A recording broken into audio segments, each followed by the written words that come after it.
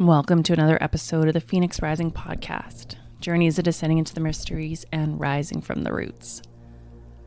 I am your host, Lisa Hillier, and today I have James Connolly on the show with me. James is an artist, chef, nonprofit founder, and documentary film producer with Archer Gray Productions. He co-founded the Bubble Foundation, a nonprofit focused on issues of wellness and food insecurity in inner city public schools.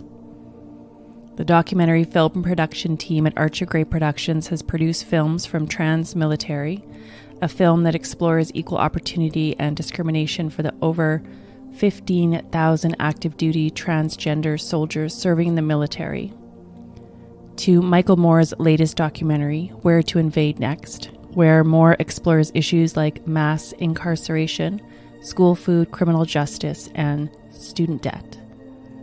James' most recent film is Sacred Cow, the nutritional, environmental, and ethical case for better meat, directed by Diana Rogers.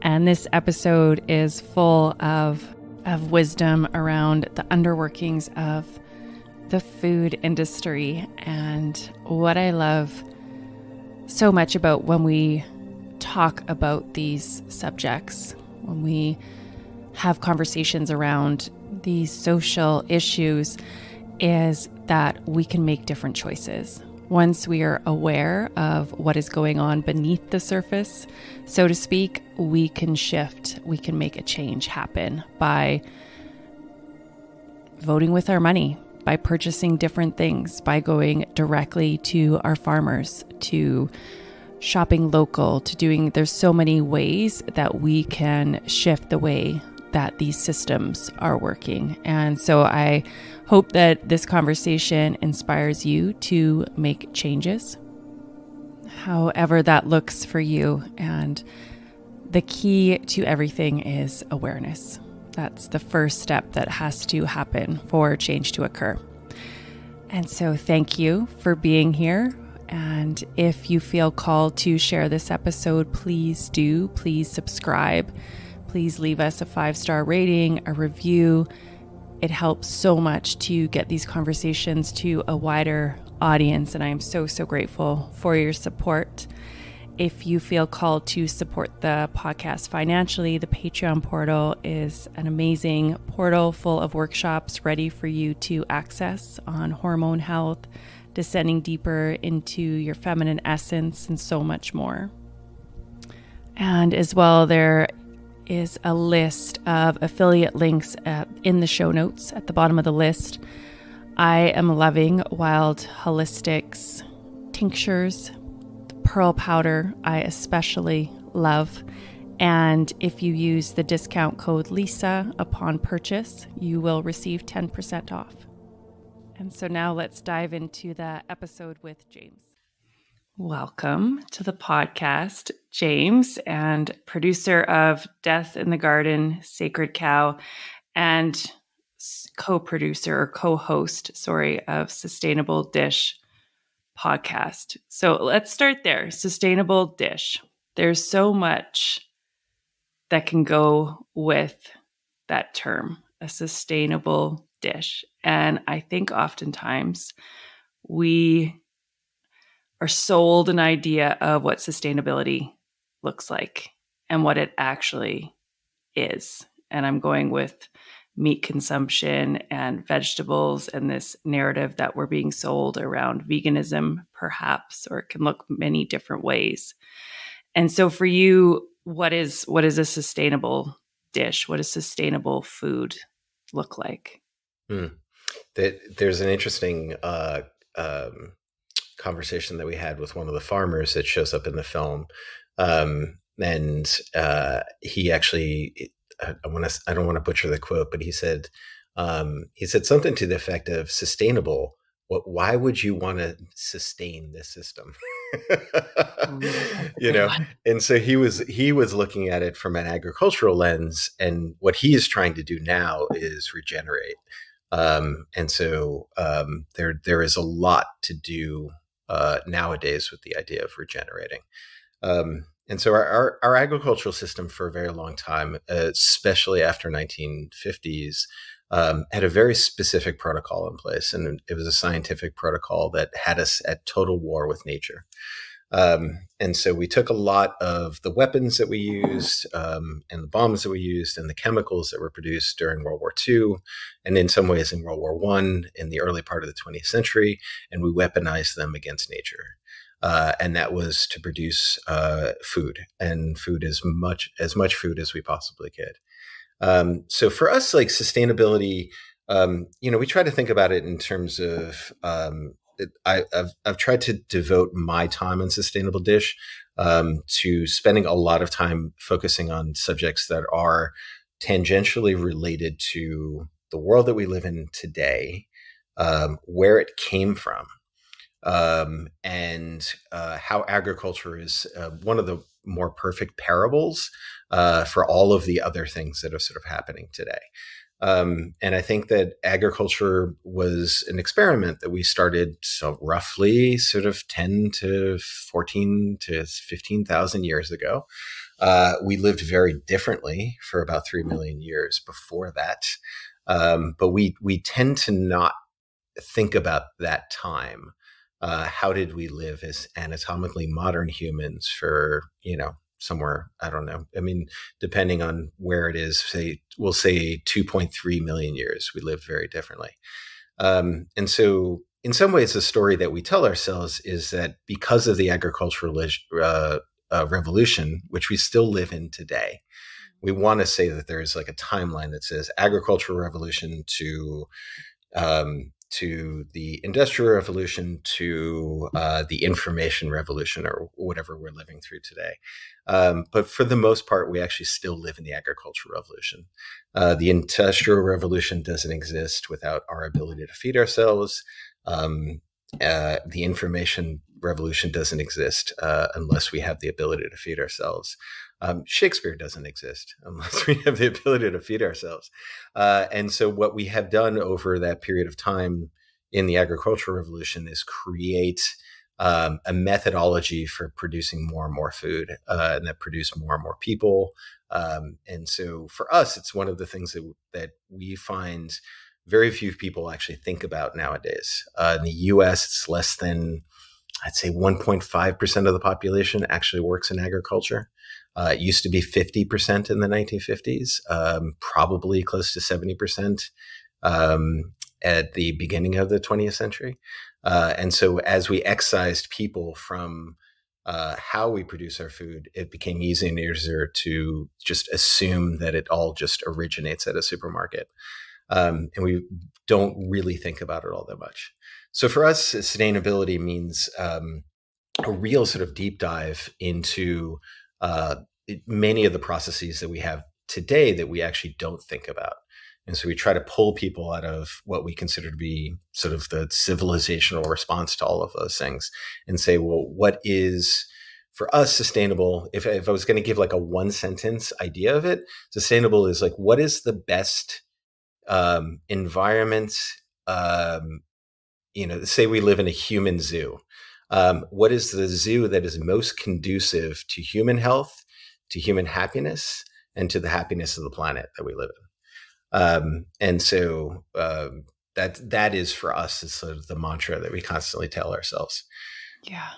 I love that human zoo. If we were in a human zoo, it's so interesting. Because I live in a rainforest here, and I had friends visiting me, and we were walking through the forest, and there were these berries, and I was eating them off the bush. I think they were salmon berries, but it doesn't matter. But my friend wouldn't eat one, and she's like, I don't trust nature. And that has been the conditioning that we've been sold over our lifetime is trust what you get in the supermarket. It's great, but don't trust what you'll find in the woods. And granted, there are some things in the woods for sure that are poisonous and all that kind of stuff. Mm-hmm. But we trust the supermarket where very few of us know what is happening to our food before it arrives there. So I thought it was an interesting experience, just how we've been conditioned to trust something other than nature. And I loved how you said war with nature. We turned into a space of where we're at war with nature. Why do you think we've been turned to be at war with nature in the 1950s? Um, I in some ways, try to put myself into the place of uh, well, actually, I just want to backtrack for a second. So, hunter gatherer tribes will find within a quarter mile of most of the places that they settle between 1,600 plants that are edible, and like we have absolutely no idea. So in many ways, I understand when people walk through nature, and what they see is potential harm. Um, we there is there is enough conditioning that happens within a media landscape that sells lots of fear. um, we only hear about the people who accidentally poison themselves with, say, mushrooms that look like, you know, uh, any number of different things. And most of it is because primarily we're incompetent, right? A hunter gatherer has the ability to go and produce its own food, its own clothing, its own shelter. They have done that for millions of years. There's probably one in a million people alive on this planet today in Western culture who could probably do those things themselves as well.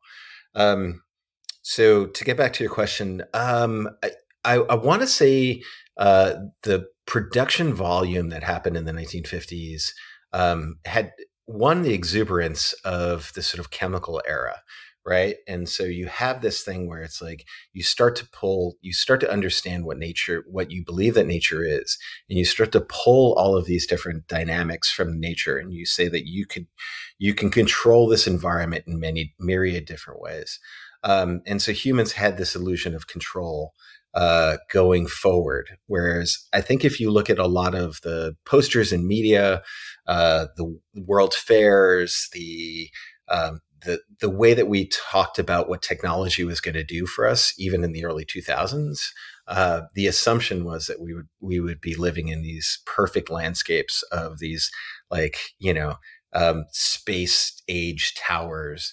And if you look at a lot of that stuff, what you never see in there is nature, right? You see these, like, environments that are completely antiseptic, where maybe you have flying cars around or jetpacks or whatever. So the irrational exuberance of the 1950s said that we are starting to learn enough that we can control and dominate nature, and the best way to do that was through the same things that we were using for war. Um, and we actually talk about this a lot. Kate, who you had on this podcast, we were talking a lot about recently. And sorry, this is a small tangent, but I think it's actually a really good parable. We've been talking a lot about phosphate mining. It's weird, like, in order to grow food, you need three basic elements. You need nitrogen, potassium, and phosphorus. And so nitrogen is abundant in the atmosphere. Our atmosphere is predominantly nitrogen, but most of it is inert.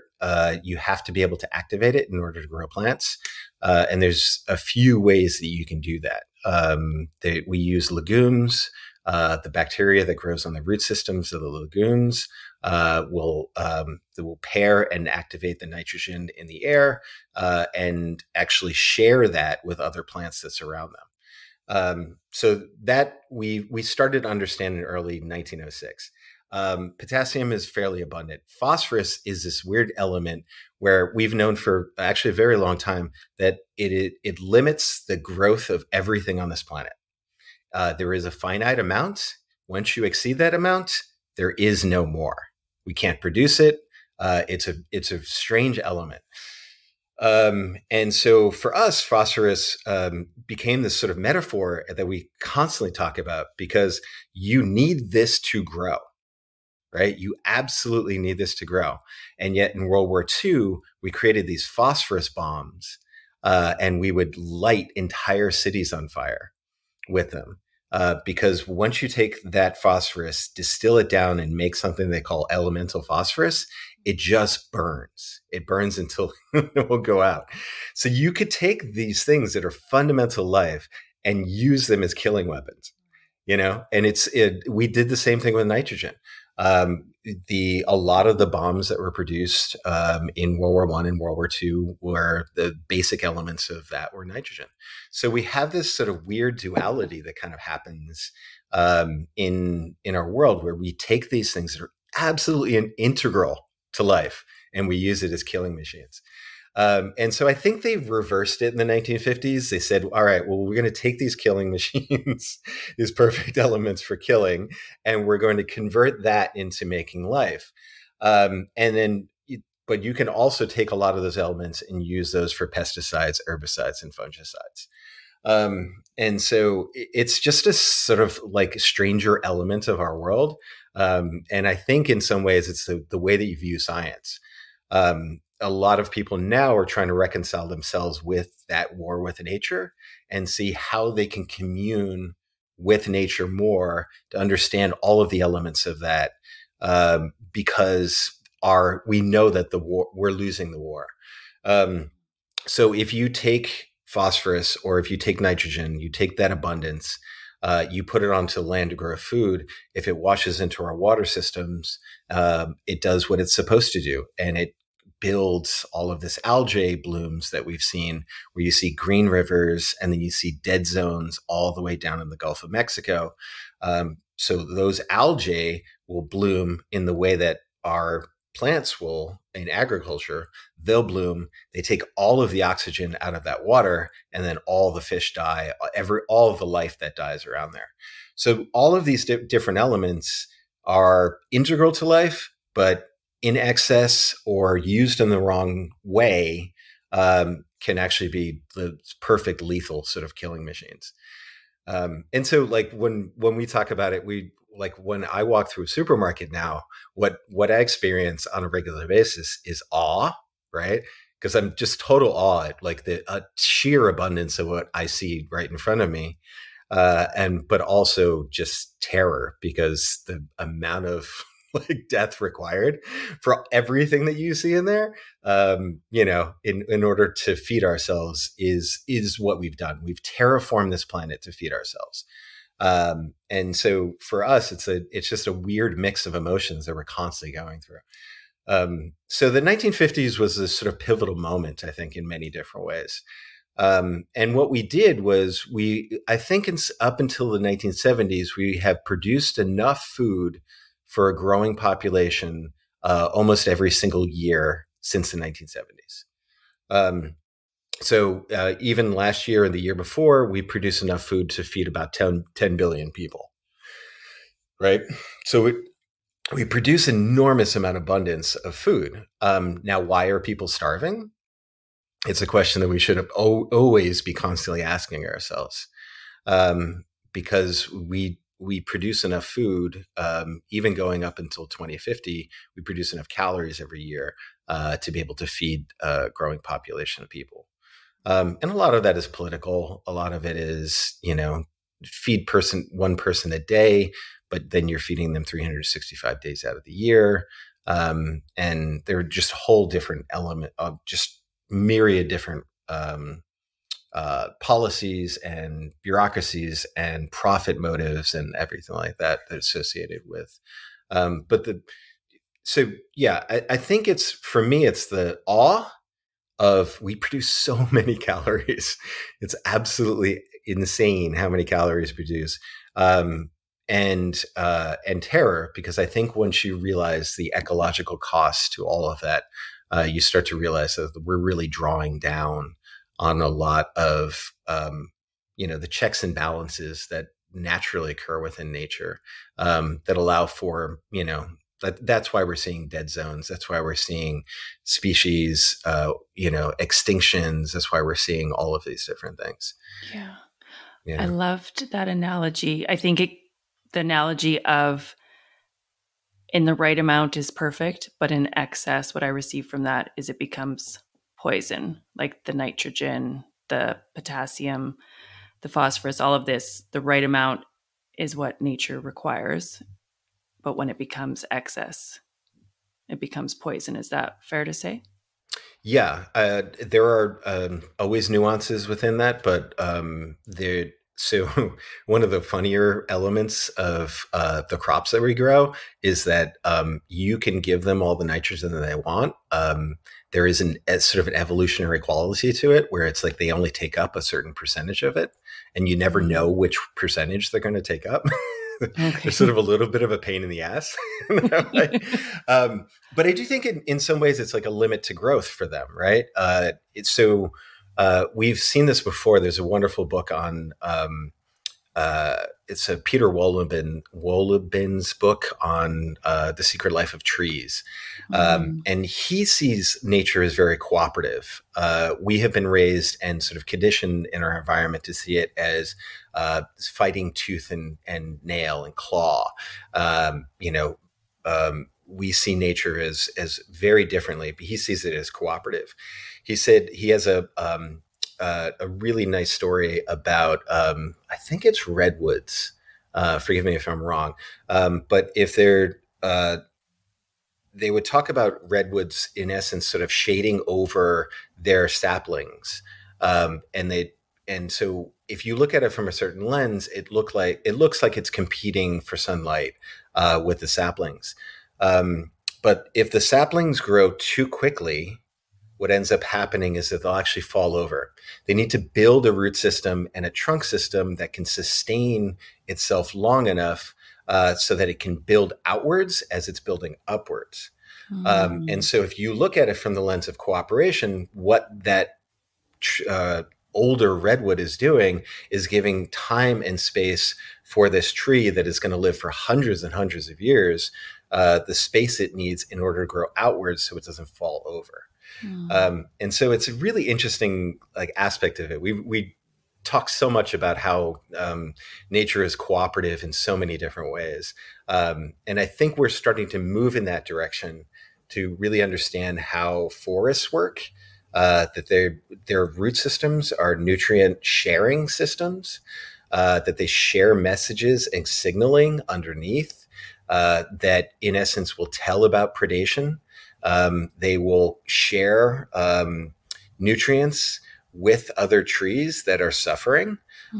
If they're diseased, they'll shuttle nutrients to those trees that are diseased to allow them the strength enough to fight back at predation. They actually call it the wood wide web. Which is really cool. But there's and all of the soil microbes and all of the things that coexist underground are creating these environments by which you have all of this nutrient sharing. So if you didn't have those mycorrhizal fibers, the mushrooms underneath, the detritivores, the nematodes, all of these different things that are happening under the ground, trees wouldn't actually probably grow more than about 3 feet tall. Wow. So you have this supercharged system that exists underneath that is this sharing and banking system that is so cooperative in so many different ways. But our lens has been, for so long as humans, our lens has always been centered around this idea that it's a very Darwinian, fight for survival sort of intraspecies, like in your own species, but then sort of predator and prey relationships that see them as, fighting tooth and claw. But none of that stuff actually makes that much sense if you think about it logically. Yeah.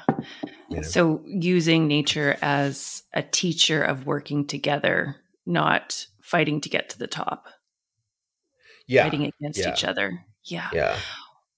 When you spoke to going into the supermarket and seeing death, like seeing awe and abundance and also a lot of death, can you speak to that death and what that looks like for the things that we don't really think about? And where I'm going with that is, I was a vegan for many years. I thought I was making the right choice. I thought that almonds were the better option than eating ground beef, not realizing the death that goes into producing an almond, the bees that die in that process, all the Mhm. different things that die in the process of giving me my almond butter, and it was just not something that I thought about. So can you speak to the death in the supermarket or in the garden? Sure. Yeah. So I'm 49 years old. I'll be 50 in January. I don't know if I can recall almonds growing up.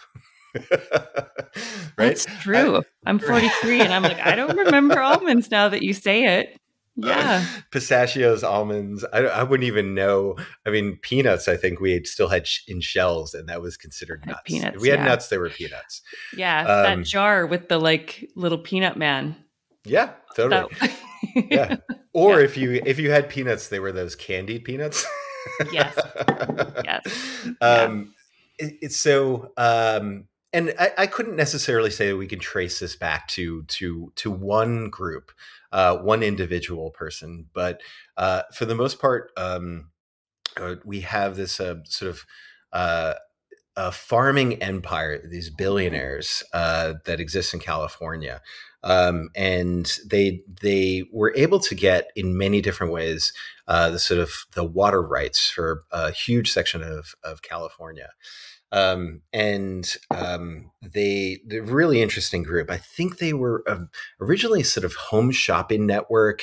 They would sell those little porcelain dolls, and they were able to leverage some of that wealth in order to buy up huge tracts of farmland in California.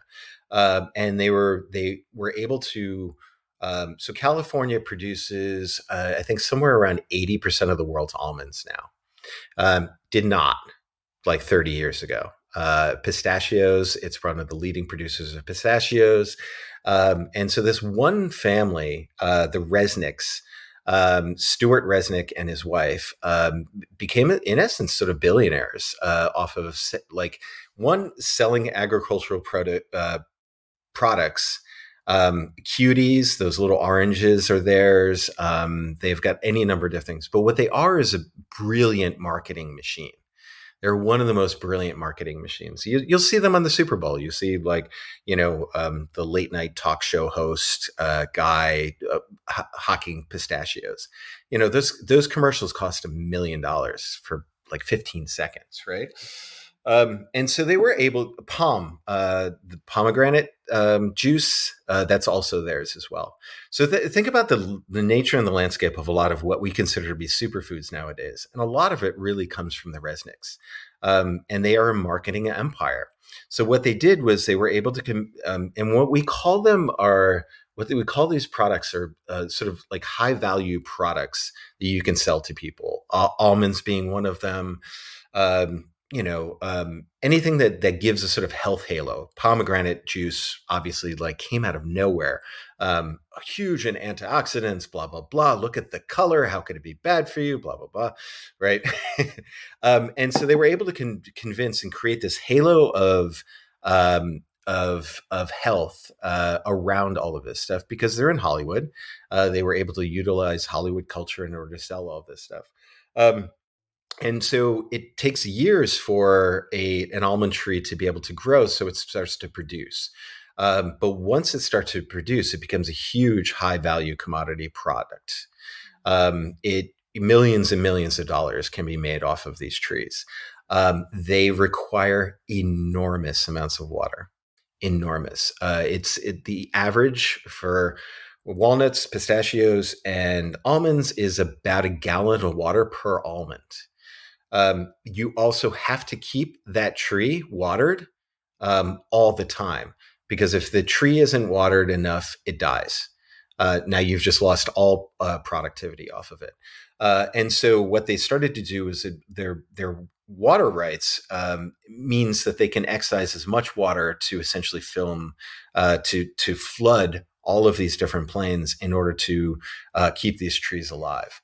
And so it's just an enormous, enormous water capture. It's to the point now that we're starting to see all of these 10,000-year-old aquifers in California essentially being drained. They're pulling all of this groundwater up in order to feed these trees. There is enormous amounts of subsidence. So water holds itself underneath the ground. Well, what happens when you take that water away? You see 3 feet of like highways. You can see like 12 inches of highways start to subside. The whole ground is collapsing underneath there. And then at the end of the day, these things need to be pollinated. And so what they bring millions upon really billions of bees in from all across the country every single year to pollinate. And so they'd send out all of these bees. And so simultaneous with that is you're also the bees are exposed to pesticides. And so they're dying. You start to see a lot of colony collapse that we're seeing in bee production. And when you start to see that we're killing enormous amounts of bees. Now, if you walk through the supermarket and you see all the fresh fruit and produce and everything like that, you see somewhere around. So the statistic is really strange. So you say, um, I want to get this right, but I may say this incorrectly because it's been a while. Say 30% of 30% of the fresh fruits and vegetables, nuts and stuff like that, are need pollination in order to grow. But 70% of what we eat actually needs pollination if it's in the fruits and vegetables and category. Right. So what happens when you see just a total collapse of the pollinators, the domesticated pollinators that we use? What does that supermarket look like afterwards? Right. And so for us, it's like if we want to build a sustainable system, these things cannot live the way that they're living. If you look at footage, and we have drone footage for our next film, Death in the Garden, and you will travel for miles after miles, perfectly rowed almond trees just going on and on, like to the horizon. Every single one of those trees requiring pollination, water, everything surrounding that. And so for us, it's like, is that sustainable? Is that the future that we're looking for? We are seeing enormous amounts of drought happening in California, in the West Coast. We're pulling up enormous amounts of like water, but we're also doing in the middle of the country as well. The Aguala aquifer is essentially being drained at record levels. So we're pulling all of this water out of the ground in order to feed ourselves.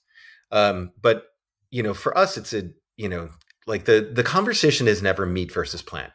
That's the thing that I think we have tried to do from the very beginning. This divide is a false divide. What we're trying to do is design a system that takes into account human health, human happiness, because we know what we eat affects our mood. It affects our ability to function. Like the mind body duality is a false choice as well. It's a false duality. And if we take nutrients into account, when we start to look at animal foods, they start to really sort of rack up all of the points that we're looking for. It's very hard to find all of the elements that you find in animal source foods in the plant kingdom. You have to start to combine a lot. You start to think a lot more about your foods. What we want to create is an omnivorous environment, an omnivorous diet that is more associated with what is most conducive to human health, and then also look at the ecological footprint of a lot of that stuff. And say, can we build a sustainable system that looks and mimics nature, that works with it, that does like ruminant animals are one of the most magical animals on the planet, from the giraffe to the moose, all the way down to like a tiny goat. They have these magical chambers in which they produce they're animal composting machines. They're absolutely amazing, and they bring fertility wherever they go. And so what we want to do is start to break apart this conversation, this false duality of plant versus animal, and say, well, what is that regenerative, sustainable system look like, and how can we feed into that, and use policy, use like long form conversations about this stuff, and and not follow the marketing machines that come out of a lot of these things. Vegan documentaries are brilliant marketing machines, but they're bought and paid for by a very specific set of people who would consider themselves animal activists before they are anything else, I think. And so they have a very specific point of view, which as a documentary filmmaker, so do I, right? Yeah. I think that there is, we have to start to think there is no governing body in documentaries that says whether one is true, one story is true or not. There really isn't. Yeah. They're usually, so we should all be skeptical, of when we see something. Yeah. Especially everything. One that especially if you see a documentary that tries to sell you something in the way that we've been sold, like used cars. Right. I think the one Cowspiracy, that's the document. Yeah, I think that was the one that got me to become vegan. Yeah. But, I mean, it was probably one of the more successful documentaries ever made. Yeah. Right. And I think what you said about it's not one or the other, we're seeing that a lot in so many different narratives right now on the planet, where it's one or the other.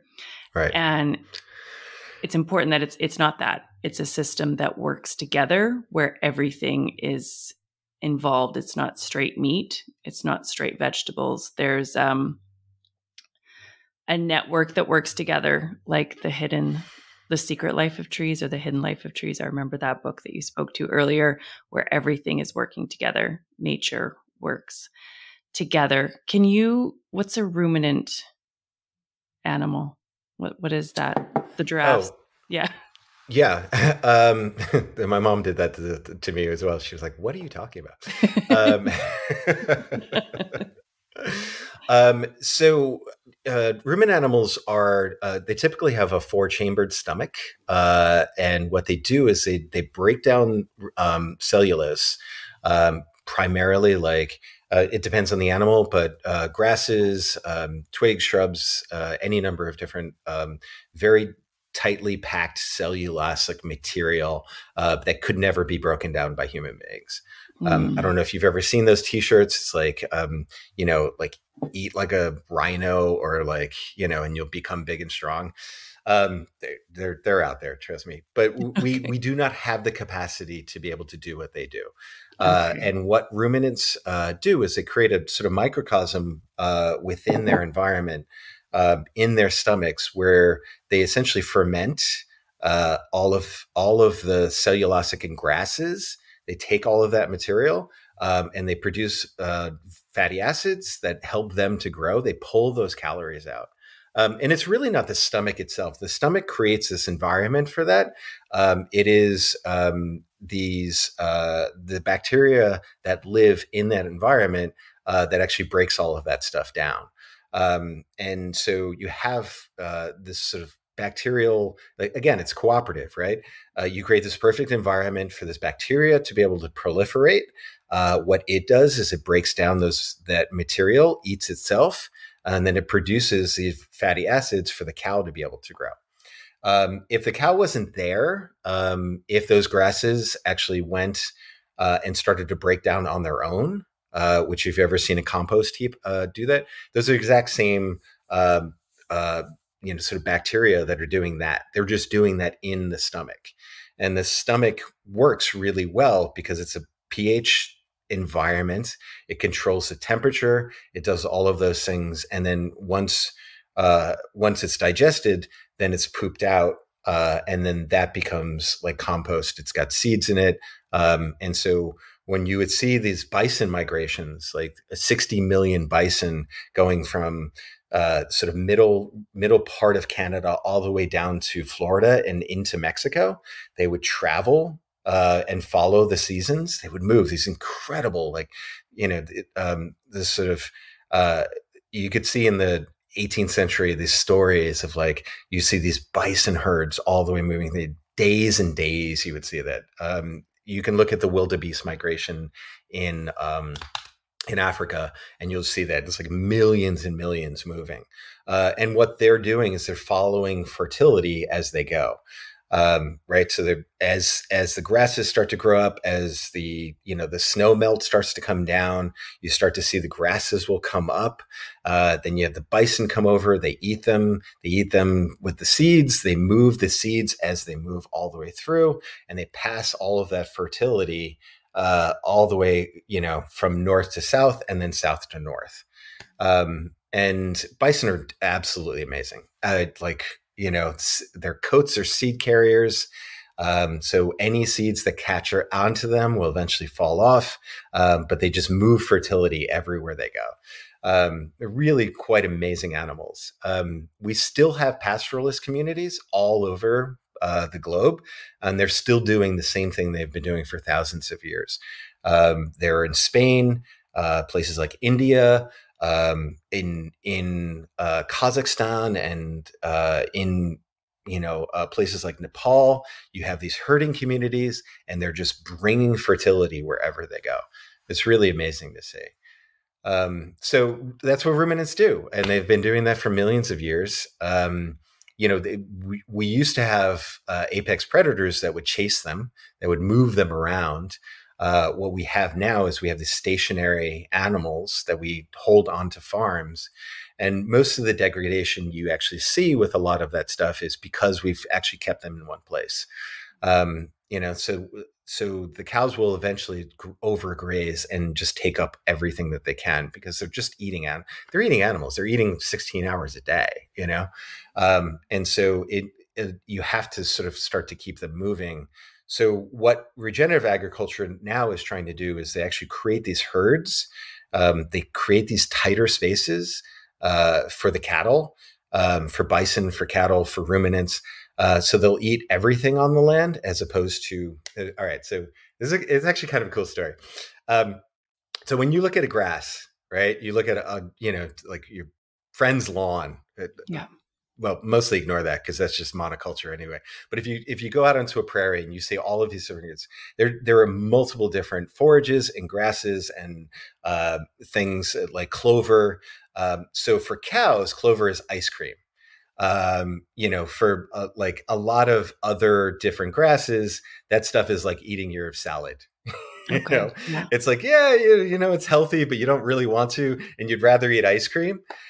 So what you do is you corral these cattle together, and they'll eventually eat their salad along with their ice cream, because they're just going to eat.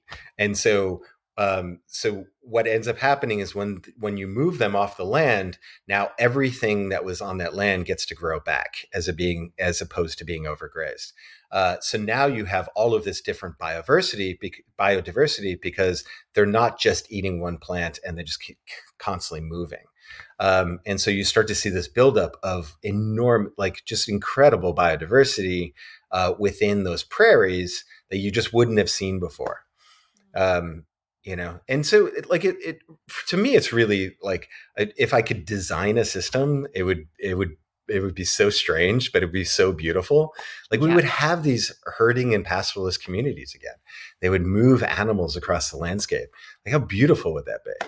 Yeah. Yeah. Be incredible. Yeah. Made me think, when you're speaking to that, I live on the ocean, and I go to this one bay every morning for my morning walk. And it's so cool to see the different species, like plant species, that come up at the different times of the year, like tons of different flowers and species. And so it's this biodiversity that nature has created, where it's not a monoculture like the lawns that we're used to seeing in everybody's yard. There's just an abundance of different things on the land. And I think it's so cool to watch nature and how these native species grow, just flourish and thrive in exactly the perfect environment. Do you know, just going back to almonds for a moment here, Sure. where almonds are native to? I think they're native to Iran. And I think pistachios are as well. So one of the things the Resnicks were trying to do is actually to sort of cut off the importation of pistachios and almonds. from the Middle East so that they could actually have a total monopoly on the market. Okay. So And it's so all they've about worked really. profit. So for the Resnicks, it's everything is about profit. Um, yeah, they're I mean, very very rarely call people evil, but they're pretty awful people. Yeah. Yeah, there seems to be a few core families in America that maybe don't have the best intentions for humanity. Yeah, A little yeah, profit driven. yeah, yeah, yeah. Off the top of my head, the Cargill family is one of them as well. That they have made. They're. I think they're one of the largest a family of billionaires on the planet. Mostly a private company. They are commodities brokers. So what they were able to do was, in essence, sort of excise all of the wealth that was generated from our agricultural system and just have their hands in every aspect of it. Um, and so when you see the siphoning off of wealth for farmers, and part of the reason why they end up sort of living on the edge, you know, is primarily because of that. They may be land rich. They may hold wealth on that land, but they can make no profit unless they actually sell it. And part of that reason is because you have a hand grabbing, a sort of parasitic hand grabbing everything that they make. Since about the 60s and 70s, there have been all of these people sort of going after their wealth and just making enormous amounts of money. One of the bigger problems. So, are you familiar with, like? I guess I wouldn't necessarily call it a definition, but like, are you familiar with what a commodity is? It's like yes, kind of. Can you Yeah, I explain mean, a commodity? It's like we're a monopoly. Well, it's I would say I have my own definition for it. So for me, a commodity is anything that can be that can be sold as if it doesn't matter where it's made, right? So soybeans, corn, these are things that are you can weigh them by the pound, and you can look at different qualities of them. We have different qualities and ranges of flour that we use. But for the most part, you can, in essence, say that wherever it's growing on the planet, this thing is the same or semi-ubiquitous everywhere. So oil is a commodity. There are different grades of it, right? So you have premium grade, like jet fuel and stuff like that, but then you also have crude. But you can quantify and measure and say what the value of this thing is. With traditional agriculture, you're going to get ugly tomatoes. You're going to get different, sizes for different produce. Commodities don't like that at all. They want this thing that is ubiquitous, that is grown, that is harvested when they want it. And they want to be able to, in essence, make the price something that they can have some degree of control over. So whether it's the stock market, the commodities brokers, or the farmers, they essentially say, these are these products that we can sell in bulk to anyone, anywhere. Sugar being like one of them, right? So we have different grades of sugar. You have brown sugar, molasses, white sugar. They all command different prices, but for white sugar, you're going to pay the price that the market has set for it. And so for us, like commodities and monoculture essentially go hand in hand, right? Like you have to build a system that is that commodifies everything. Like I sometimes think humans are commodities to them. Right? Yes. Definitely. What was it that brought us away from our ancestral ways of living? Like, I think you spoke of like 2,500 years ago, where that big shift went from hunter-gatherer to the agricultural revolution. What dictated that shift? It's we don't know. And so it's a really interesting sort of origin myth. We have enormous amounts of speculation about it. We think that there was some degree of climatic change that forced people to be more sedentary. We think that there were these sort of mega events, like ecological events that fundamentally change things. That we also think that there may have been some degree of human ingenuity that went into it. So if you um, so uh,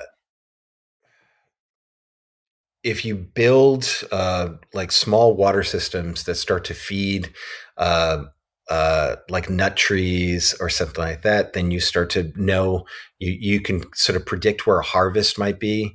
Now, if you can predict where the harvest might be, you might be a little bit more sedentary. So then you start to stay there because you know the calories are coming. Any number of different reasons. You have every single origin. You think about every religion on this planet has an origin story in some ways. We have our own origin stories that we call scientific, and I think most of them are mythologies. Their economics has its own story, where they say maybe somebody had went out and hunted. And this, I think, is actually a really an interesting story. So economics will tell you that somebody went out and did a hunt. Say they killed a bear, and so they had the pelt of this bear, and so they had excess of that. They produced like garments for themselves, but they had an excess, and so they wanted to actually barter for something. And they went, and this person had a harvest of apples, and so they bartered that for that. That person had also had an excess of apples, but they needed new shoes, so they bartered for that. And then say the person who needed new shoes also needed a pelt, so he took the apples and also gave like some sort of like triumvirate. And so we've said that was sort of the beginning of that. If you wanted to create a system where you could, in essence, sort of get something without actually having the bartering object, then you produce money. And so you create some sort of thing that is like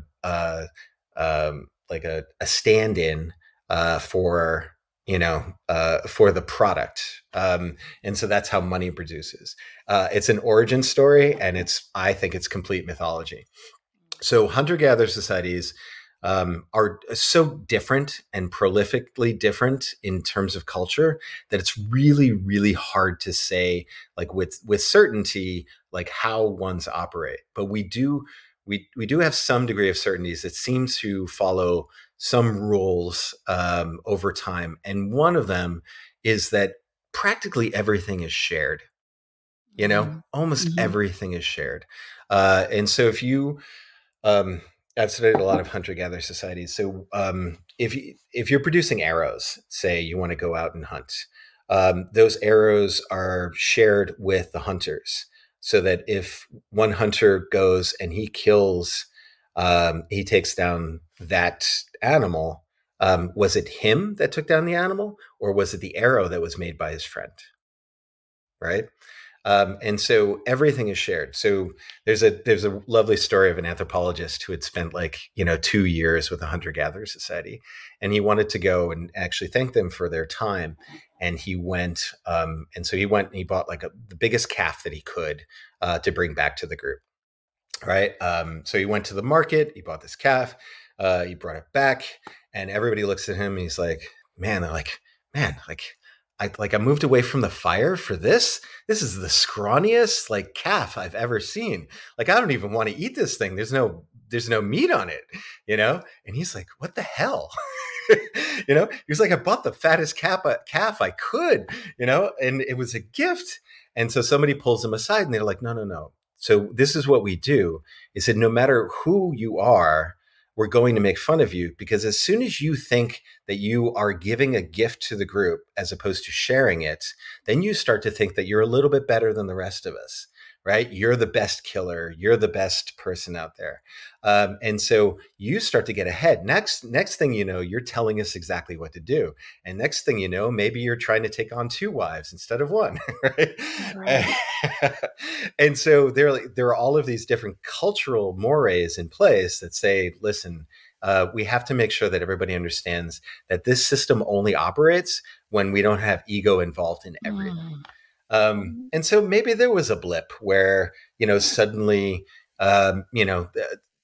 people became more sedentary and started to hold on to things. But now you started to produce product, right? So now you're building an agricultural revolution.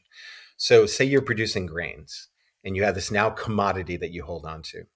And you can't share it, right? You have to hold on to it because the wealth is generated within that commodity. So now you build the silo to hold off that food from everybody else so that you can give it out whenever you want. Right. Well, now you need to build an army to guard that, right? And now you need a king. Now, that king is the person who's going to tell you exactly what to do. He has a queen.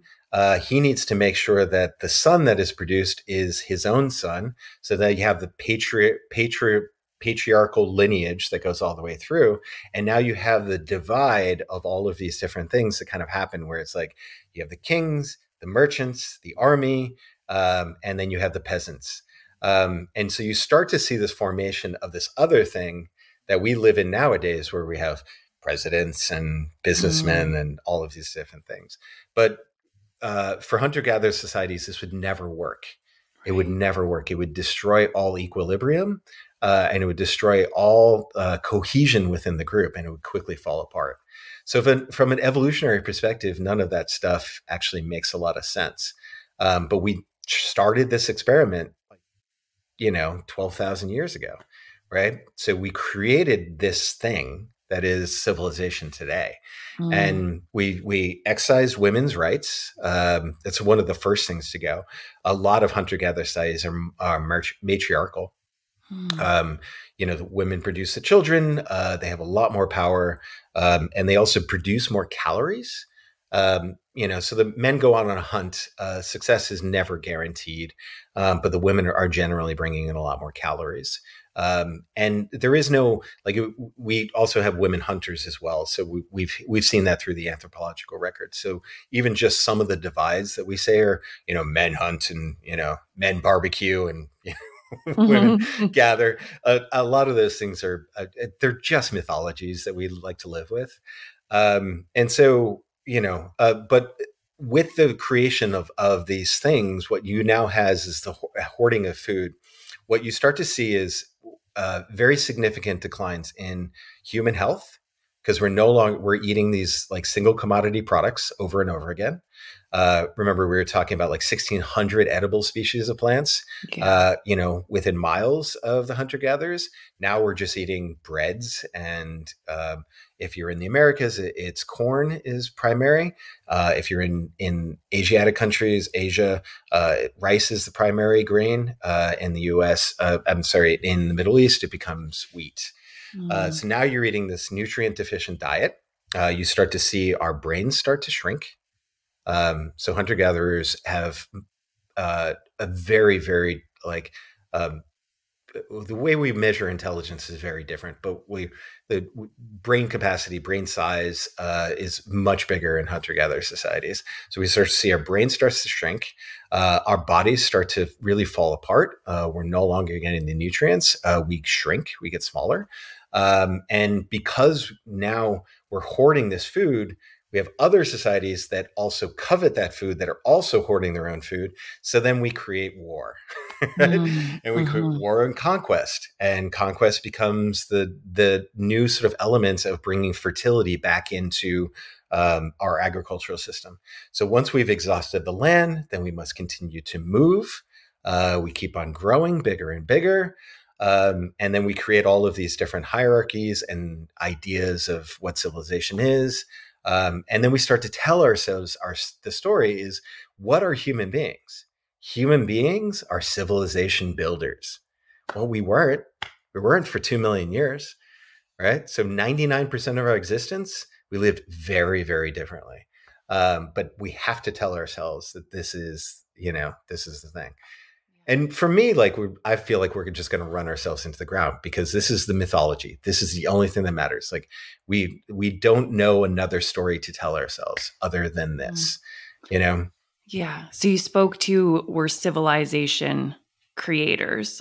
Now that's what we tell ourselves that we are as human beings. What were we when we were in this hunter-gatherer ancestral ways of living, would you say?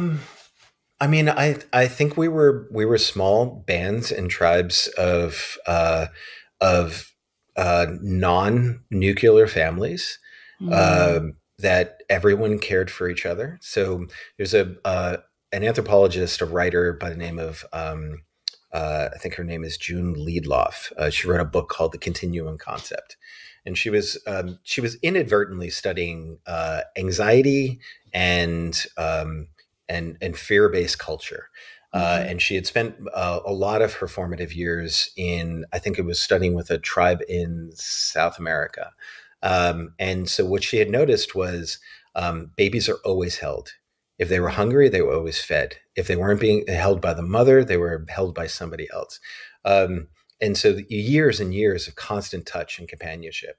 And what she had noticed was most of the tribe was insanely happy. There was very little anxiety.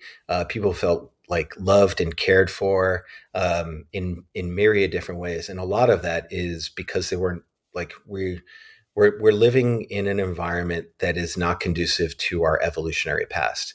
And so a lot of the ways that we raise children nowadays is essentially like built by these weird psychologists in the 1950s who said, you know, you have to Ferber your children and keep them excised and they have to live by themselves. And if you touch them too much, they're essentially blank slates, and everything was about domination and control. And so like the sort of distinction between the way that we raise our children and hunter gatherers is just so different that I think one of my favorite stories is about the Pitaha Indians who live in Brazil. If their house gets knocked over, they laugh. If they, you know, go out on a hunt and they don't catch something, they laugh. They live in a state that we wouldn't recognize in civilization. So what it does is it becomes not a good environment for humans, but the way that we raise people, the way that we treat people nowadays is not a good environment for humans. It is a great environment for civilization. Right? If you can raise somebody in an environment where they get a minimal of love, if they get the minimum of the basic nutrients and requirements that they need in order to feel loved and cared for, you can create an environment where you can build all of this. Space shuttles and, you know, any number of different things. Yeah. Does that feed into the thought that humans are a commodity? Oh, 100%. Yeah. They're much more they can be controlled a lot more when they grow up in that environment. It's interesting. I'm looking at purchasing this property right now, and there would be 3 homes on the land. And so my mom would live in one, and I'm just like, oh my gosh, to have like, you know, kind of homesteading and people around me all the time feels so foreign, but that's how we used to live. And it would be so beautiful. It will be so beautiful to have people around when we're sick, or to share and to build together, and, you know, just that communal aspect to life where we're not on our own and doing it on our own. But aspects of it terrify me, if I'm completely honest. Like, oh dear. Yeah. I'm an introvert. I love to be around people, but it is generally on my terms, and I always need to create time and space for myself in order to work and think and, you know, all of those things. I don't think that is antithetical to hunter gatherers. I know that a lot of the priestly class will actually spend a lot of time away from the group in order to know it better. So I do think that there is an evolutionary response to that. Like, take the time that you need to be you. Yeah. Space on your own is integral.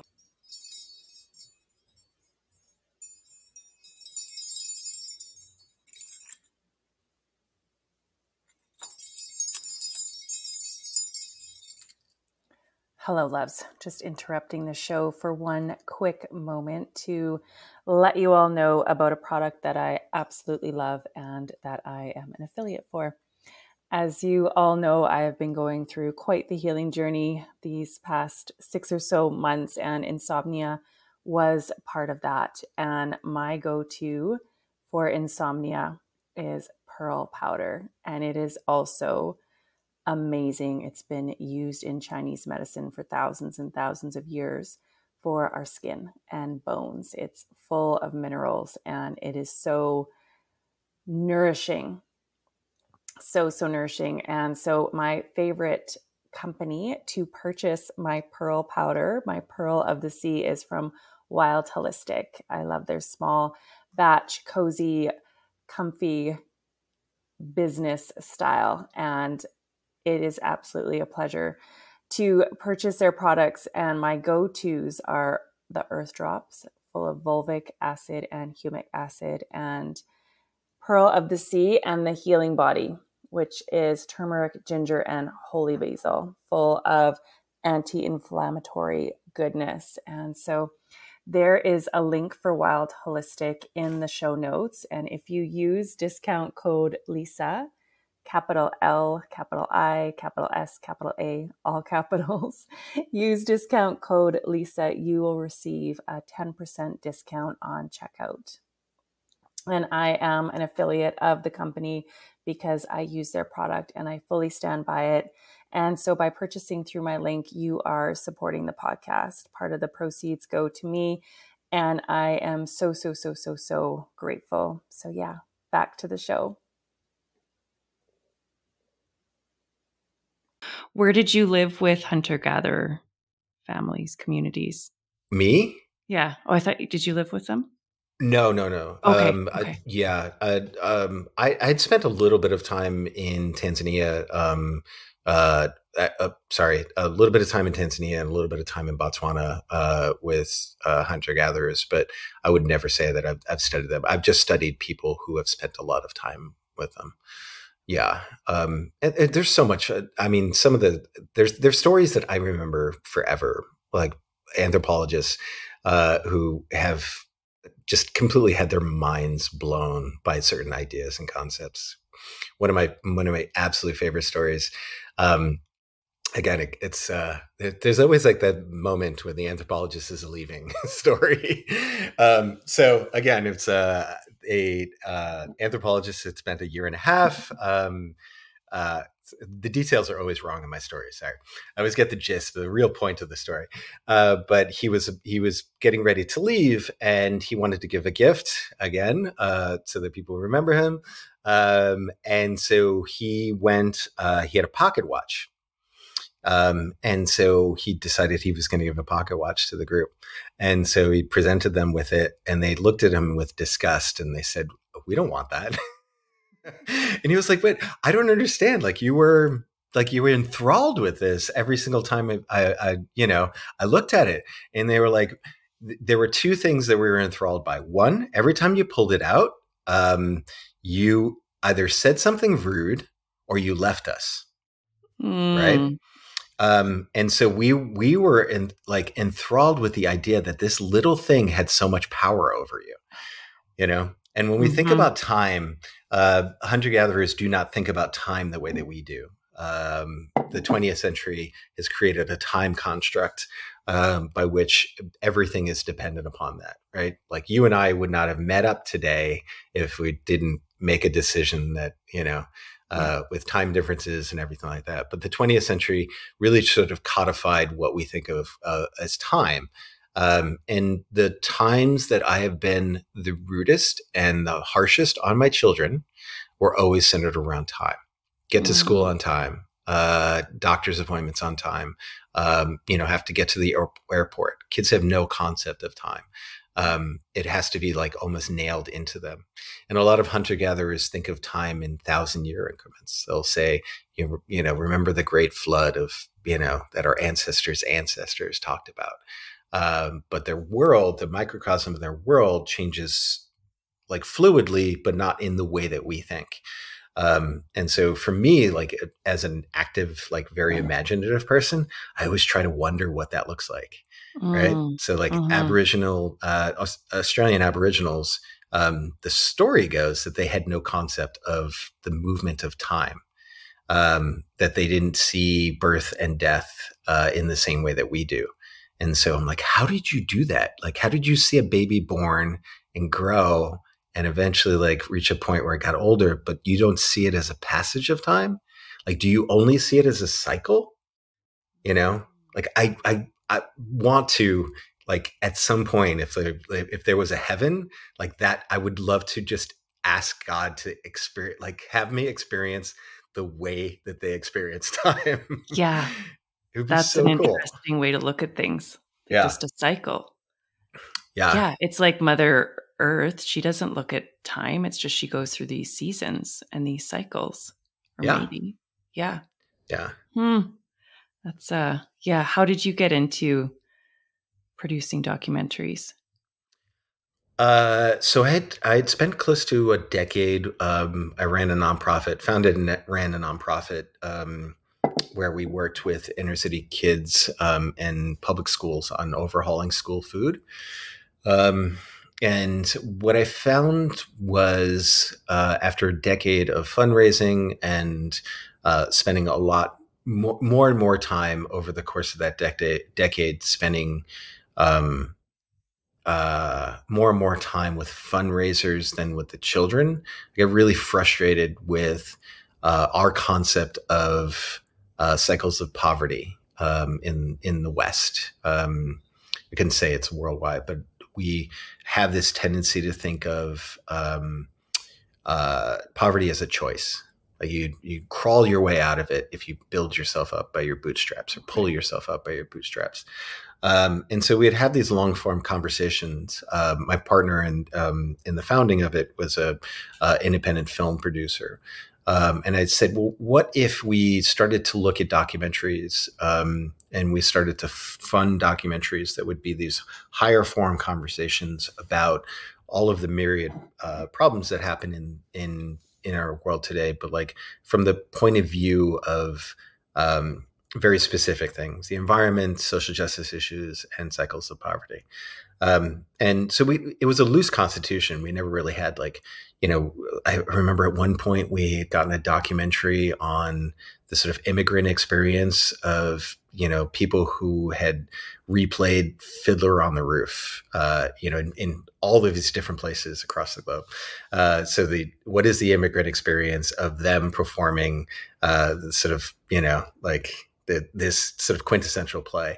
Another one was like United States of America, where these like sort of like harbor zones where a lot of the like African American and Black community, they would go to these indoor like roller skating rinks. And it was like a safe place where they could just hang out and listen to music and party and dance and, just be in a place where they could just be themselves and not be like a Black person in America. Right. Sort of like that invisible man type of thing, where it's like that's the first thing that we see, and so it was loose constitution, right? Yeah. But like good stories centered around like beautiful ideals and like what that actually looks like. So we did about 5 documentaries, and we realized it's nearly impossible to make money off of doing this, so I started producing on my own. Sacred Cow was one of the first films that I produced on by myself, sort of semi-independently from the group, because I so believed in what Diana was saying. And so that, and then Death in the Garden will probably be, I would say, probably my last and final film. When does that one come out? Because that one's not out yet. No, so we're still somewhere ambling between production and post-production. And a lot of the stuff that we're actually talking about today is we're trying to give sort of a anti-civilizational response to a lot of the problems that are pressing today. And so we're trying to tell a new story. And so the way that I tried to describe it, if I was on an elevator, if I had to describe it to somebody, is that most of the major way the social structure and religious structure of this world says that we used to, in many myriad different ways, we said that we used to live in a Garden of Eden. and that we were excised and thrown out of that. That there is something fundamentally wrong with human beings, that we can't live in accord with the environment in which we spent millions of years evolving in. And I think that we need to tell ourselves a different story. And if we can tell it, because that's what we are, we're storytelling, primates, right? That's what, in essence, what we are. But the overall story that we've been told for the last 12,000 years is that there's something fundamentally wrong with us, that we have to be controlled. And the only way to keep this whole thing going is to take all of the sort of evil and selfish elements of us and utilize whole systems and structures to hold forth and make sure that people are controlled. And we think that's how we get to where we are, Yeah. So what is that? You spoke earlier with sustainable dish and just what the best environment looks like for humans, mentally, physically, spiritually. What does that look like? The best environment for humans. So I like to say, I like to say I give descriptions, not prescriptions. I am. I don't. I think let's just use as a metaphor social media, right? So the promise of social media was bringing a connected world together. Unfortunately, it's not particularly profitable, right? So profit means that you create discord and you create a sense of alienation, and then you sell a product right afterwards. So I think one of the things that I've started to understand about the sort of information and the computer revolution was that a lot of the stuff that I study is the same stuff that a lot of these marketers and advertisers and tech companies study as well. They just use the stuff that I study and reverse it and use it to further alienate people. So we have to start to build something that actually builds a genuine connection between people. And a lot of that means that we have to sort of start to excise ourselves from the pharmaceutical model of there's something fundamentally wrong with our brains, that we have a chemistry imbalance in our brains.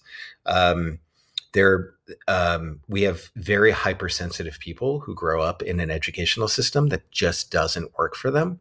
And when they feel so alienated from what I consider a completely schizophrenic way of educating people, right? Away from nature, away from curiosity, away from a sort of top-down, total authoritarian way of educating people.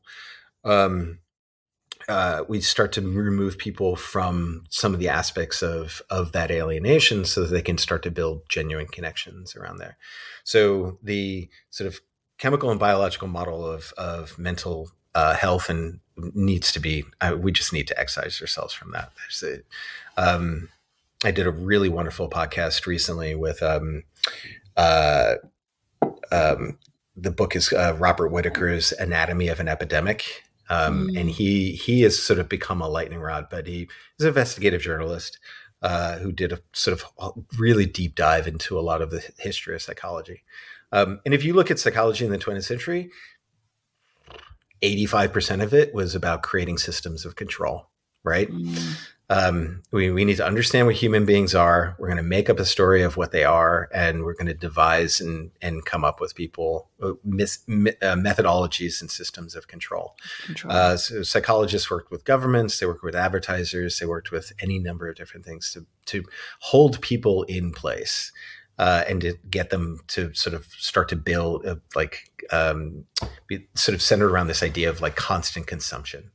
And the best way to do that is to traumatize people, alienate them, and then give them a product that's going to, solve all those problems. Yeah.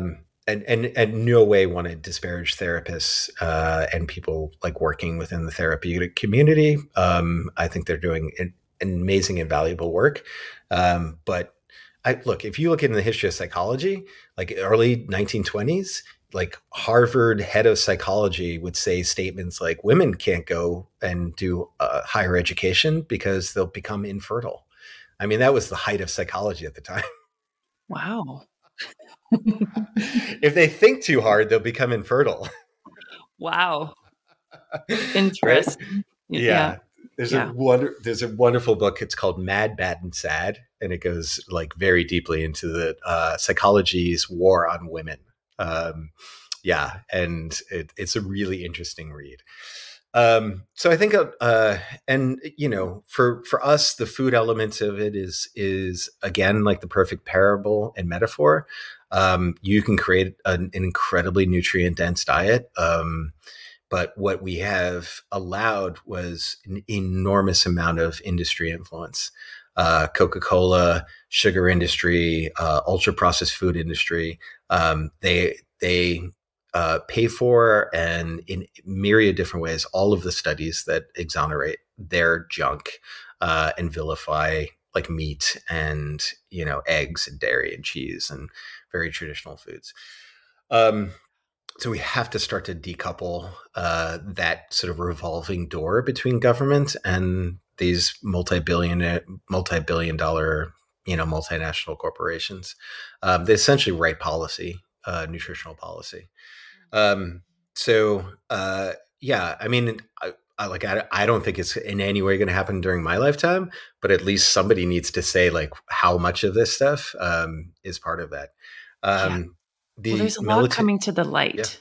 There is a lot yeah, coming to the light with the inversions or distortions with the pharmaceutical companies, with government, with media, yeah. all working together. And so I'm not much younger than you. I'm 43. I hope we start to see a big shift in our lifetime. I think we have to. Yeah, when I started the nonprofit, I don't think anybody was talking about food. Michael Pollan's book had just come out. Right. We started to see a sort of real renaissance in with like when I grew up, a tomato was red. I mean, it was Yeah. actually sort of It like tasted whitish good. pink, but yeah. I mean, we we sort of built some degree of sort of like edifice around the idea that the West actually does have some beautiful food cultures. I think that we lionize the wrong people, celebrity chefs Mm. and everything like that. But I think we started to really sort of push for something different. The problem is that the food industry is they're so good at co-opting activism. There was a during a lot of the uh, actually, I don't even want to go into that story. They're particularly good at taking anything that is going on nowadays and then utilizing that language in order to make it look like they're allies to any substantive change. I had a friend of mine he's a top chef in New York.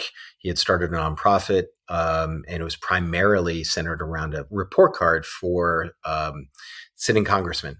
What is their report card on food policy? You get an A or you get an F. If you're completely devoted to big agriculture, then you're going to get downgraded.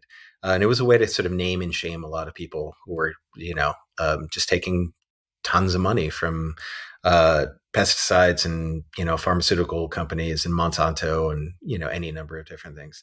And so it was a small and nimble group of people. The head of that, she and the organization sort of crumbled after she left. She was the primary head. The head chef wasn't. He just didn't have the time to be able to devote to all of it. But she was essentially poached. McDonald's hired her, offered her 3 times the salary. Just gone. It took all of that intellectual capital and all of that work and wisdom, and they said, "Listen, we'll just give you a ton of money, and you just come work for us." And so that like the level to which they are willing to sort of like co-opt anything is just it's so extraordinary. Yeah. They paid Harvard scientists in the 60s to obfuscate the role of sugar in heart disease. They Coca-Cola created this like the Institute of Lifestyle Science. That was this fake marketing group that was supposed to obfuscate the role of diet and say that people just don't move enough, which then became the centerpiece of Michelle Obama's Let's Move program. You can't exercise yourself out of bad diet, unfortunately. You know, Mm-hmm. the Mm-hmm. only people who seem to be able to do that and maintain are people who are like ultra marathoners and people who are professional athletes. But it does eventually sort of creep up on them. Diet is everything. It's probably Yeah. 80, 90% of that. And when I walk through, again, like a supermarket, I am in awe that we have maybe 14 companies that dominate most of our food system. 14. That is a near monopoly on our food system. And they give you this illusion of abundance, right? Illusion of choice, right? You see all of that stuff. It's a total illusion of choice. You're essentially, regardless of what choice you make on that shelf, you're essentially buying from these same companies. Um, and so it's really difficult. Uh, there's a podcast that I listened to on a new book that just came out called Ultra Processed People. And Chris kind of broke my heart. It's a new book that came out, but he was like, how much of our pensions and our retirement programs are paid into these companies? Like you can't, they've infiltrated so many aspects of our lives that if we would in essence be shooting ourselves in the foot if we tried to remove ourselves from these companies. And that just really pissed me off. That pissed me off like you wouldn't believe, right? Because they get you in every single way. They've infiltrated every memory that you have, movies that you saw growing up. I'm sure you remember Skittles with like, was it? No, it wasn't Skittles. It was that peanut Reese's Pieces and ET. Mm-hmm. Mm-hmm. Every like sports event you ever went to, every childhood memory you ever had, they are there. Yeah.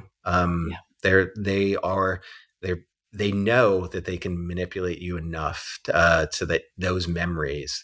If they can get you early enough, like the cigarette companies, if they can get you early enough, you are a consumer for life, and you consume their product, whether it's Yeah. Pepsi or Coke or Marlboro or Camel. They know they're probably going to have you for life. Yeah. You know. Yeah. You spoke to the mental health, I'm going to call it a crisis that's happening right now. There's a mental health crisis, and addiction seems to gone through the roof post Mhm. COVID, maybe. What would you say would be some ways that people struggling with mental health can restore that, like come into a balanced state outside of the pharmaceutical industry? Um, I genuinely believe that diet is a lever. Mm-hmm. It is something that we at least have some degree of control over. Yeah. I think it's also incumbent upon us to realize that it's not our fault. Mm. If you are raised in a zoo and you are fed zoo food, it's the gamekeeper who's at fault, right? If you get sick. And so I think it's really incumbent upon us to understand and forgive ourselves, because we are a product of an environment. They view us as like we're a consumer. They call us what they think that they are. We are, right? They call us a consumer. That's all they want us. Um, Yeah. so understanding that is really important. I do think that um, the diet wars is particularly hard to I've been studying it for 15, 20 years. I actually hate it. So one of the things I would love people to be sort of more educated on, and I'm sure you've seen this all before. It's say dairy has been associated with breast cancer. Nutritional studies that make these sort of semi-outrageous claims, either for the health of a food. So there was a study that was, I think it came out in the 90s. It said something, and you can find actually 60s advertisements. If you have sugar before dinner, you consume less calories. The study in the 90s said that kids who had breakfast cereal, and sugar actually perform better in schools. These are all just fundamentally paid for by these companies. They are avid liars about everything. Yeah. Yeah. You're not a So, fan. I get that you're not a yeah. fan. That's so wild. Well, I Yeah. think about growing up, and you might have experienced the same thing, but the crazy diets that my Yeah. mom did, the Yeah. cabbage soup diet, and it was just so wild. So Yeah. we lived with that, and that cereal is going to help you, Yeah, thrive. you can picture a lot of those, right? You'd see that the balanced breakfast. Remember the photo? It was toast with maybe some margarine on top. It was an orange juice, and then a breakfast cereal, and then maybe a grapefruit or something like that. It was like this thing that was it all sold to us in myriad Yeah. different ways. Yeah. I think that there is, yeah. I mean, I think that um, there. Uh, I've been talking about this more and more with a lot of people, because I think it's sort of incumbent upon us to understand, um, that the educational system that we grew up in was designed very specifically for a purpose. Um, you can look at it, the sort of history of compulsory education. It started in the early part of the 20th century. And there's a famous quote by Woodrow Wilson, who was, the president, Woodrow Wilson. And I'm going to sort of butcher it. I always butcher it. I should actually just memorize it. But it said, we want to create sort of two classes, two systems. One that will have the benefits of a classical education that is based upon dialectic and dialogue and response, that is and then we want to create another class that will never question anything, that will be prepared perfectly for the factories and never question whether that they belong there. And I think most of us were sort of raised that environment. Our educational system was very hierarchical. When I taught, for about 10 years, most of my conversations with kids were questions for them. I want them to be able to have dialogue with me. I am not an authority in that room. And so it is meant to be dialectical, meaning, if they don't, I don't want them to believe anything that I tell them. I want them to question, what the teacher says. I want that dialogue to be the stuff that we grew up in. When you read Plato's Republic, it is a dialogue among people. It is a question and response, and it is never from the position of authority by which somebody tells you like what is true and what is not. So we were raised in that environment. And so, like, we see that within all hierarchical systems, within companies and within governments, and in a number of different things. And so, I think we sort of had to start to excise ourselves from a lot of the sort of base elements of that, to realize, like, if you want to learn something, if you really want to learn something, if I fell in love with this gorgeous Spanish woman, I would learn Spanish very quickly. Mm-hmm. Yeah. Right.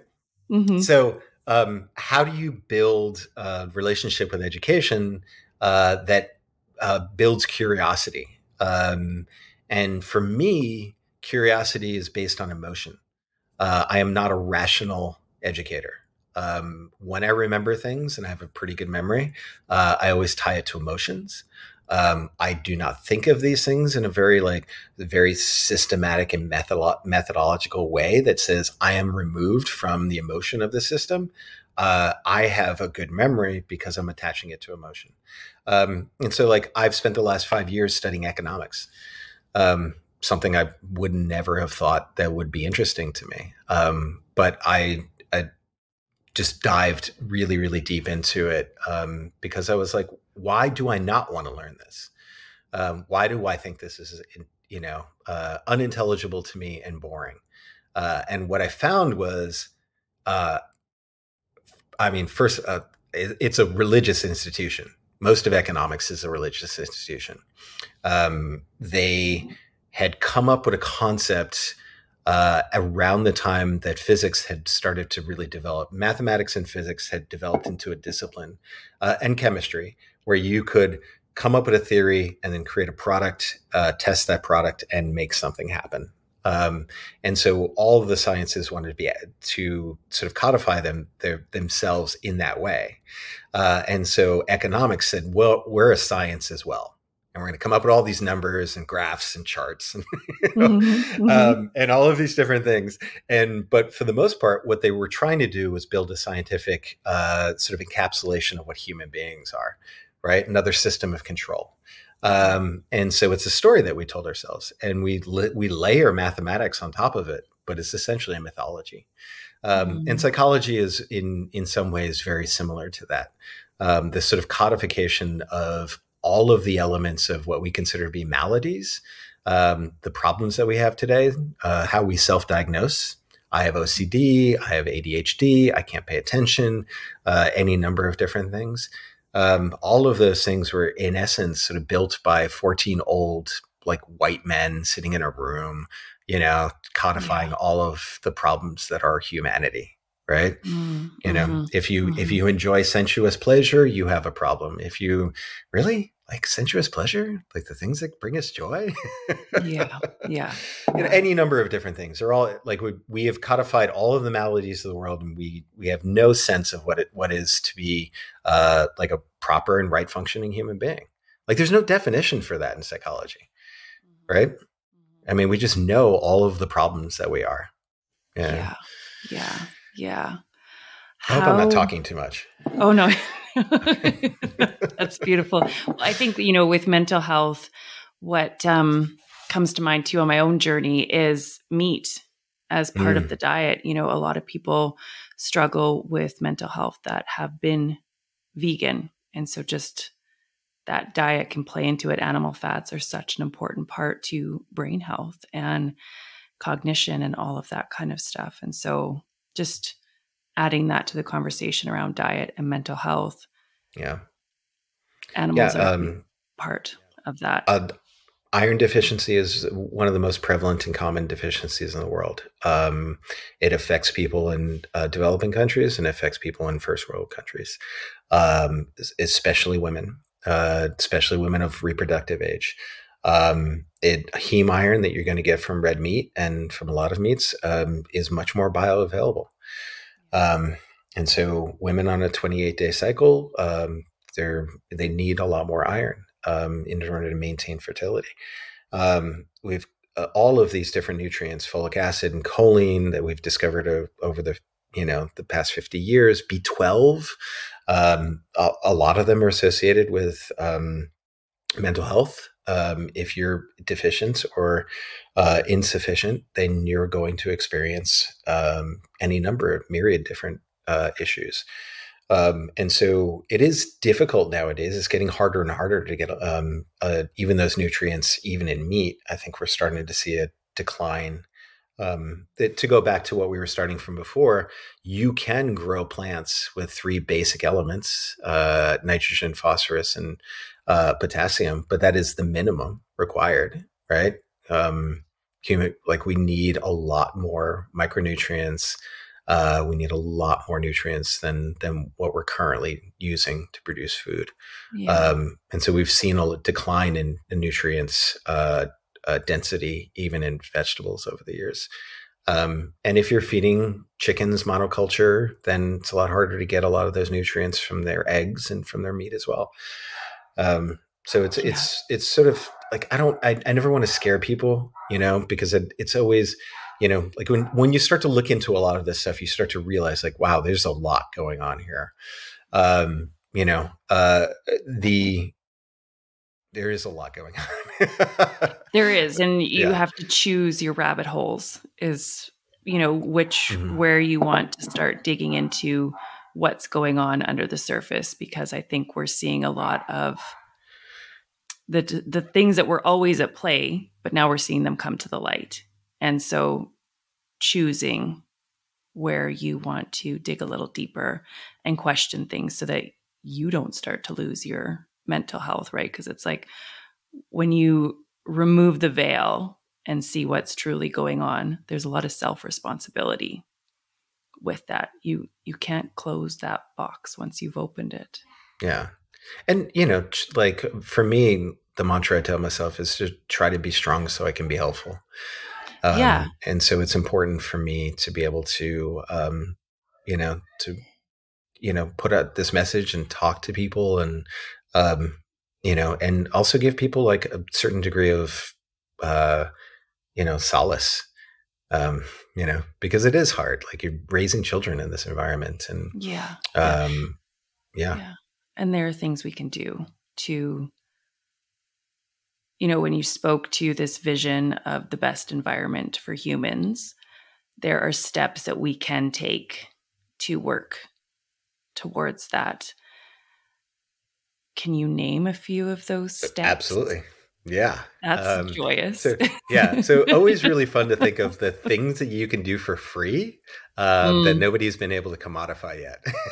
yes. So time in nature, right? Mm, mhm. Absolutely, it's absolutely an integral. I think it's so incumbent upon us to spend a lot more time in nature. Forest bathing, the Japanese call it. Uh, the stress response, the or sort of the anti-stress response of spending time in nature. And if it is anxiety producing for you, that will go down over time. The more time you spend in it. One of the things that I've started to do a lot more is same thing with the grasses. It's like when you first see grass, you think, oh well, it's just grass. And then you start to see, this incredible amount of diversity in those grasses. When you walk through the forest, you at first start to see trees and ground. You will, over time, start to see it just the most amazing diversity of plant life there. Mushrooms and different times of year. If you walk the same, like place, you will just start to see the most amazing diversity. The other part of it is the experience of awe. Try to chase it as much as you possibly can.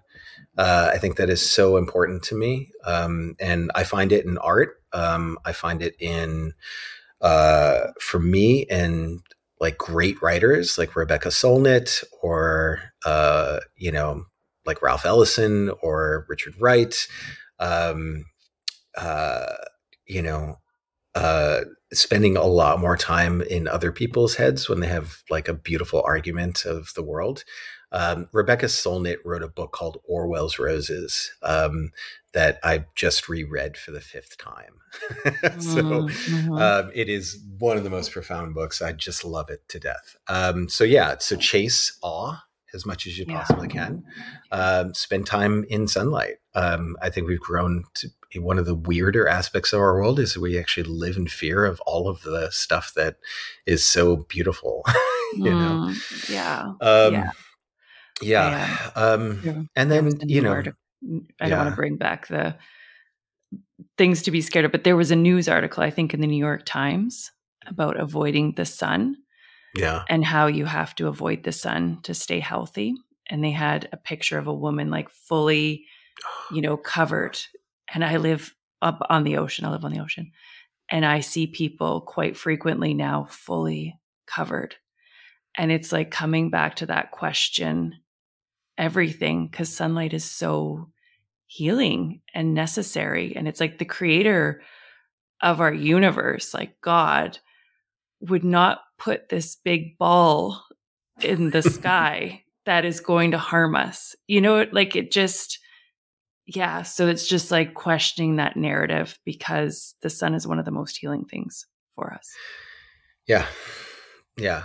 What else can I think of? I find crafts and hobbies that you will get better over time. That you can subdivide into places where you start out. Cooking being one of them. Um, you know, infinite variety and infinite creativity in cooking. Um, like listen, all right. And I've done this before on podcasts, but where I'm like teaching cooking. I'm teaching cooking on a podcast. How do you do that? Well, right. So, but look, um, you say you can't cook. Maybe some dude who's like, I can't cook. Like, Jesus Christ, like we got to get over this stuff, right? It is one of the most amazing experiences you'll ever have. It is uh, learn knife skills, like learn how to utilize that. Start to understand how your taste buds work, and be forgiving that you're going to make mistakes. You're going to make mistakes. Like it happens to the best of us. I still have times where, I made a meal for 12 people and I overcooked the porchetta. And, to me, everybody was like, wow, this is absolutely delicious. To me, I'm like, you bastard, you messed up. But like, there are so many different elements to that where it's like because there are so many different functions of what happens to the food before it even enters into your shopping bag that you have no control over. And so sometimes you're not going to make the perfect meal, but you have to start to go towards things that you're going to be doing for 30 years and you'll still be learning stuff. And so you're going to suck for a very long time, you know? But it's something to chase. Like, what are we on this planet for? Like to be perfect at everything when we start out? It's ridiculous. So cooking to me is one of those. And then just curiosity, start to just walk around the environment that surrounds you and ask you like unfortunately, the internet and the computer age has given us this incredible thing that we can go and we say, all right, well, I'm just looking around. It's like, how does electricity work? You can look that up, right? Yeah. Like, how is this table made? Any number of different things. They're mesmerizing. People very good at their craft will show you what they do on YouTube channels. It is amazing to watch. You'll experience all the time. And maybe you'll pick up something you didn't know that you could do. Maybe it's woodworking. Maybe it's something that really gives you joy that you can bring friends and family into. What our civilizational world wants you to be is passive. It wants to feed you information all the time. We have to stop sort of like just accepting that. Be much more active in your own education and your own life and, what brings you joy and happiness. Yeah. Yeah.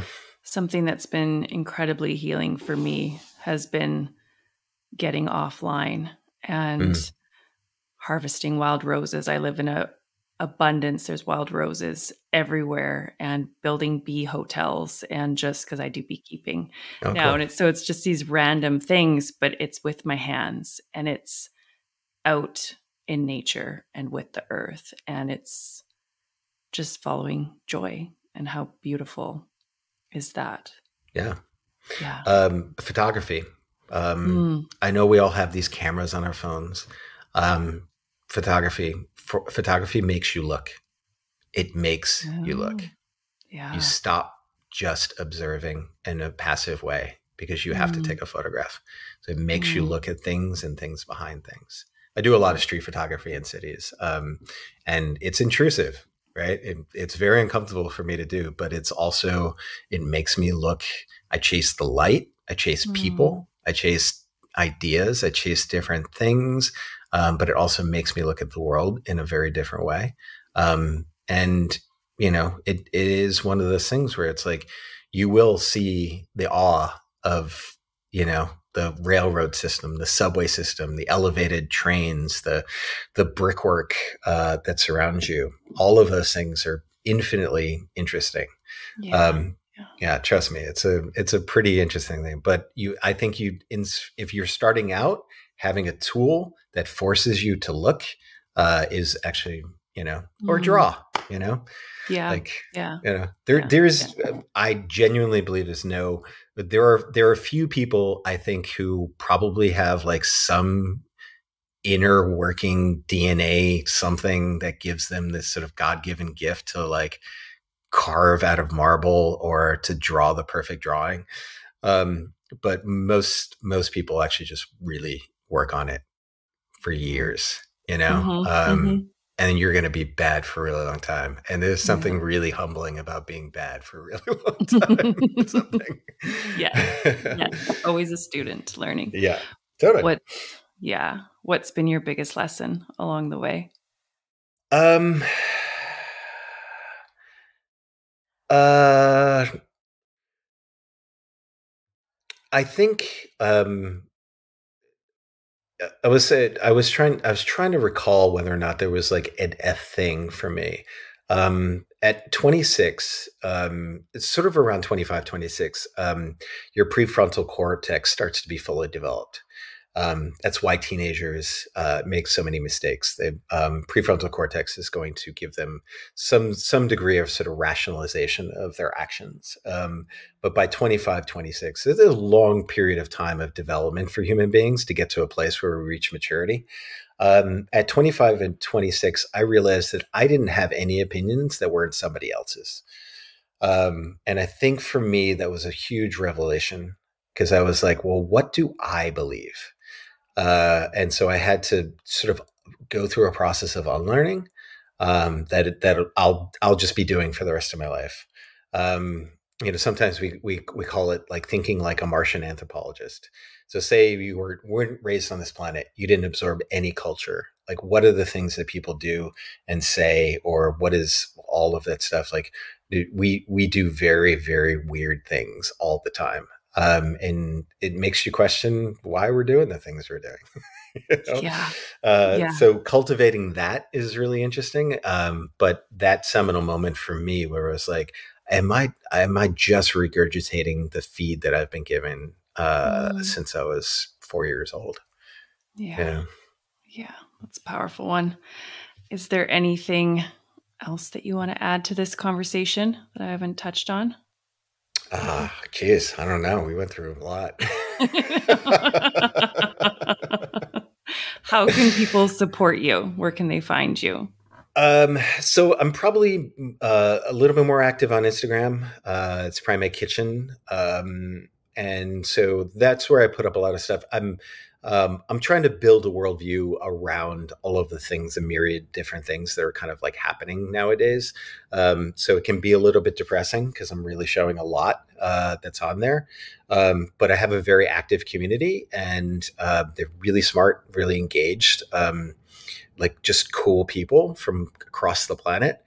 I am my worst self on Twitter, so you can not follow me on that if you don't want to. Uh, I would really implore you to check out Death in the Garden. Jake and Marin are doing an incredible work on writing in preparation for the film and putting up stuff every once in a while. They have a Substack called Death in the Garden that goes into a lot of the history that we talked about today. Marin is an absolutely brilliant writer. And so you can get a better sense of where we're coming from on a lot of this stuff because we sort of just gave a little bit of snippets here and there. Yeah. And then check out sacredcow.info. Diana has done an incredible work on sort of building a compendium of all of the things associated with meat consumption, if that's something that you're passionate about. But a lot of it is ecological. Like for a sustainable dish, I've interviewed a German veterinarian camel herder from Rajasthan, India. And she is an absolutely beautiful, wonderful person who loves camels, like loves camels and pastoralists. And then I did an episode recently on phosphate mining. Um, so much more interesting than you could ever imagine. Um, I wish I was a better interviewer to like draw this stuff out of people. I'm trying to get better at it. But the people that I'm bringing on are really, really wonderful. And so it'd be interesting. I'd love feedback. Tell me I'm full of shit. The civilization's the best thing we ever came up with. you know, Yeah. that all the problems are just blips in an otherwise perfect system. Perfect Whatever. system. Yeah. Yeah. I think there might be more people on board with you than try to Yeah, I think prove so. you wrong. Yeah. Yeah. Do you have any thoughts on appeal? That appeal, the stuff that goes on the fruit and veg? This is a new thing coming out, Oh, isn't it? Appeal. yeah. I've listened to the guy talk. The sort of food waste is a huge issue. Um, it is an absolutely massive issue. And part of the reason why is because you see the decomposition because of ethylene gas, I think. I don't know what the product is. Okay. I know, yeah. I know what it does. I don't know what it is. Right. So, yeah, could you keep a lot of this stuff? I'll tell you what I think from my perspective. I eat a very nutrient dense diet. And because I eat a very nutrient dense diet, I don't look for 1,000 different objects to fill up what I think is lacking in the way that I eat. Right. So you can limit the amount of foods that you eat if you're eating with nutrient density in mind. So that, like yogurt's barely spoiled and lasts for a really long time. Plain yogurts with active cultures, kefirs, stuff like that. Plain yogurts, no sugar.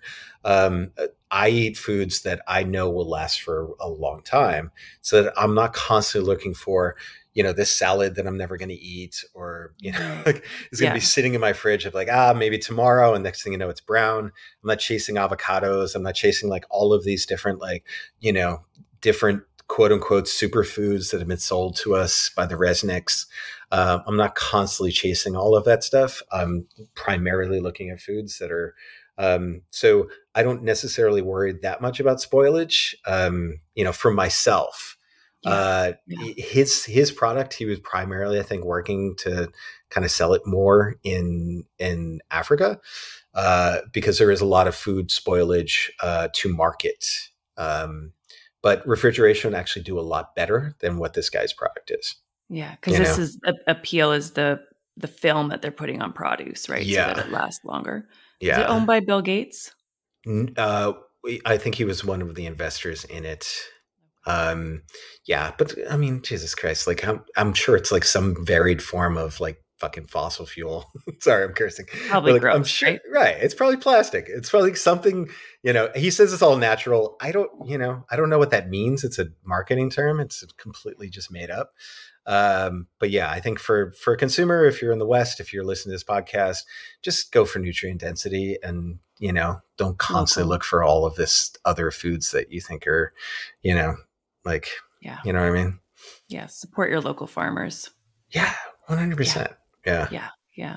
Beautiful. Well, thank you so much for this conversation. Sure. It'll be in the show notes where everybody can connect with you and watch Sacred Cow and all of the, beautiful cool things that we talked about. So thank you. Yeah. Thank you. Thank you so much for joining me for an episode of the Phoenix Rising podcast. Please like, share, download, subscribe if you enjoyed this episode, and I will see you next week for another episode on the Phoenix Rising podcast. Sending so much love.